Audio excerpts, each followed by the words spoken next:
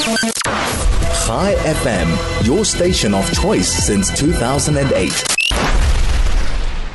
So, of course, the hostage situation is very unclear. It's hard to know how many of the hostages are still alive, what kind of a state they're in, what the status of the negotiations are. I heard that Hamas were coming back by 7 o'clock. Then I saw that I read somewhere it was rejected, but then it wasn't rejected. Very, very confusing. And I just wonder if this is deliberate or if this reflects maybe a lack of cohesion within Hamas. Mike Ben Avi is a former Israeli Police IDF member. He's a researcher of counter-terrorism. And I just wanted to get a sense from him as to what is really going on. A very good morning to you, Shavua Tov. How are you doing?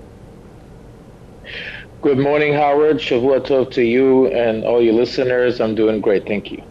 So it's when we look at what's going on here, it's very hard to really understand. But sometimes the chaos around it reflects something as well. Firstly, before we even go there, give us a sense of where this hostage deal is actually at. Okay, so last night, the Israeli media and everybody in Israel were anticipating an answer from a Nazi terror organizations that just almost 4 months ago massacred over 14 Israeli citizens. And we were waiting for their answer to whether they agree to our terms of some sort of a hostage/terrorist prisoner deal. And what happened was that we learned again that we can no longer negotiate with them, because what it does is just taking the price, quote unquote, of the hostages and raising it up and up and up each time. And let me explain. Hamas rejected the deal because Hamas wants international guarantees that the fighting will stop. They pretty much want to end the war. Israel's position is not to end the war until they remove Hamas from power and they just destroy all their military infrastructures. This is where the problem is. Now, there are tremendous efforts by both the Qataris, the Egyptians, the Americans, of course, and the Israelis. But it all boils down to a decision of one man who is right now hiding 50 meters under the tunnels in Gaza. So the decision is going to be his. The fact that he hasn't come back with a firm answer, even though Egypt, Qatar, I would imagine, is pressurizing him to do so and pressurizing them to accept the terms. What does that signify? Well, we know the man, Yahya Sinwar, Hamas leader in Gaza, is a psychopath. We all know that from before. He's not a person to negotiate with. Right now the only messaging that go back and forth between him and the negotiators are via notes and delivery person. Nobody's really directly talking to him about that. He's got two goals. Hamas in Gaza, they have two goals, and both goals contradict each other. A, they want to release Hamas terrorists from Israeli prison. They want to release all of them for all the hostages. And they want to maintain their rule in Gaza. So pretty much they want to tell Israel, you're not going to win the war. You're not going to, fulfill your objective. So this is where we're standing. And I think, and a lot of people in Israel also think, that the only way to reach a deal is to increase the pressure. We're very close. Israel is very close to finish Hamas off. And for some weird reason, everybody in the world, and especially the United States, is trying to stop us from doing so. Why would that be? Why would the United States want support something that might prevent Israel from destroying Hamas?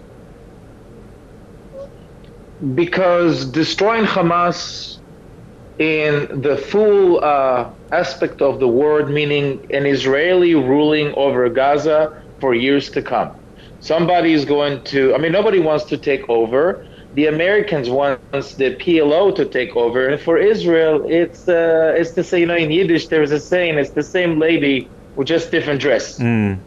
So that's pretty much what it is. And that's the main core of the issue. I mean, the Biden administration's main goal, and right now they're in an election year, they're going through tremendous pressure from the far left in the United States, and they're trying to stop the war and prevent it from turning into a regional war, which they'll be forced to interfere in, and also bring back the PLO, which Israel will not accept, the Netanyahu administration will not accept. But the left in Israel would love to have that solution. But that's a national suicide. If Israel loses this war, we lose our right to exist here. And I'm not trying to speak big words here. This is the reality.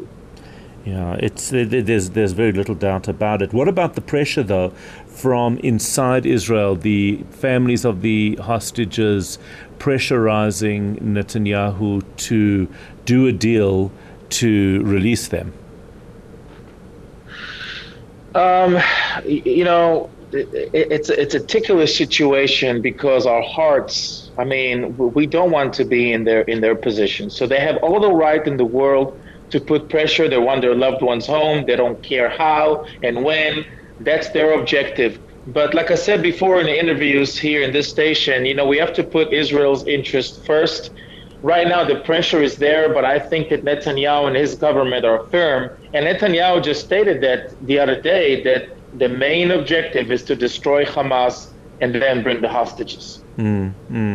Once I'm chatting to you, the comments by Ben Gvir and that element of the coalition, is that causing?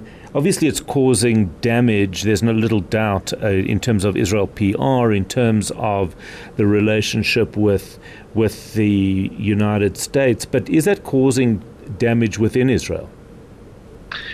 Well, no, because it's a matter of right and left. The people on the right will agree with him. I mean, if you have to look at what he says, he wasn't wrong. However, it's not his place to say. He's not part of, the American domestic politics. And right now, the situation is very, very fragile. And we have to have Netanyahu, which is his main mastery, is to navigate between options.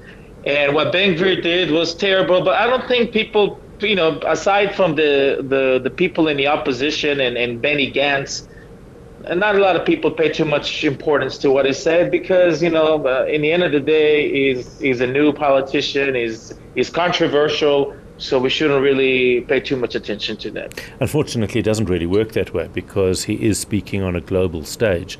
So although we might know that and we might dismiss him, the problem is that he is speaking internationally.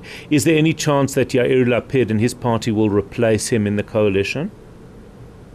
Well, that means the end of the Netanyahu government. So ultimately, it's up to Netanyahu. If Netanyahu decides that he wants, full consensus and he wants the majority of the Israeli people to stand behind any decision, then yes.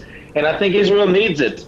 However, right now, if that happens, I see the government, the next election, the Likud party and Netanyahu will be done. I mean, nobody's going to vote for them. And Ben Gvir, Ben Gvir will get bigger and bigger.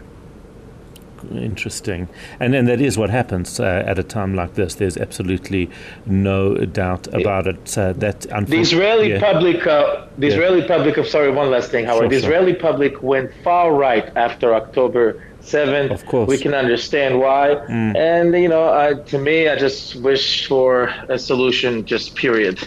Absolutely right. Mike Ben Avi, who is a former Israeli Police IDF member, he's a researcher in counter-terrorism. He runs a news blog called Israel War Info Uncensored on Twitter. You can follow him and get more information.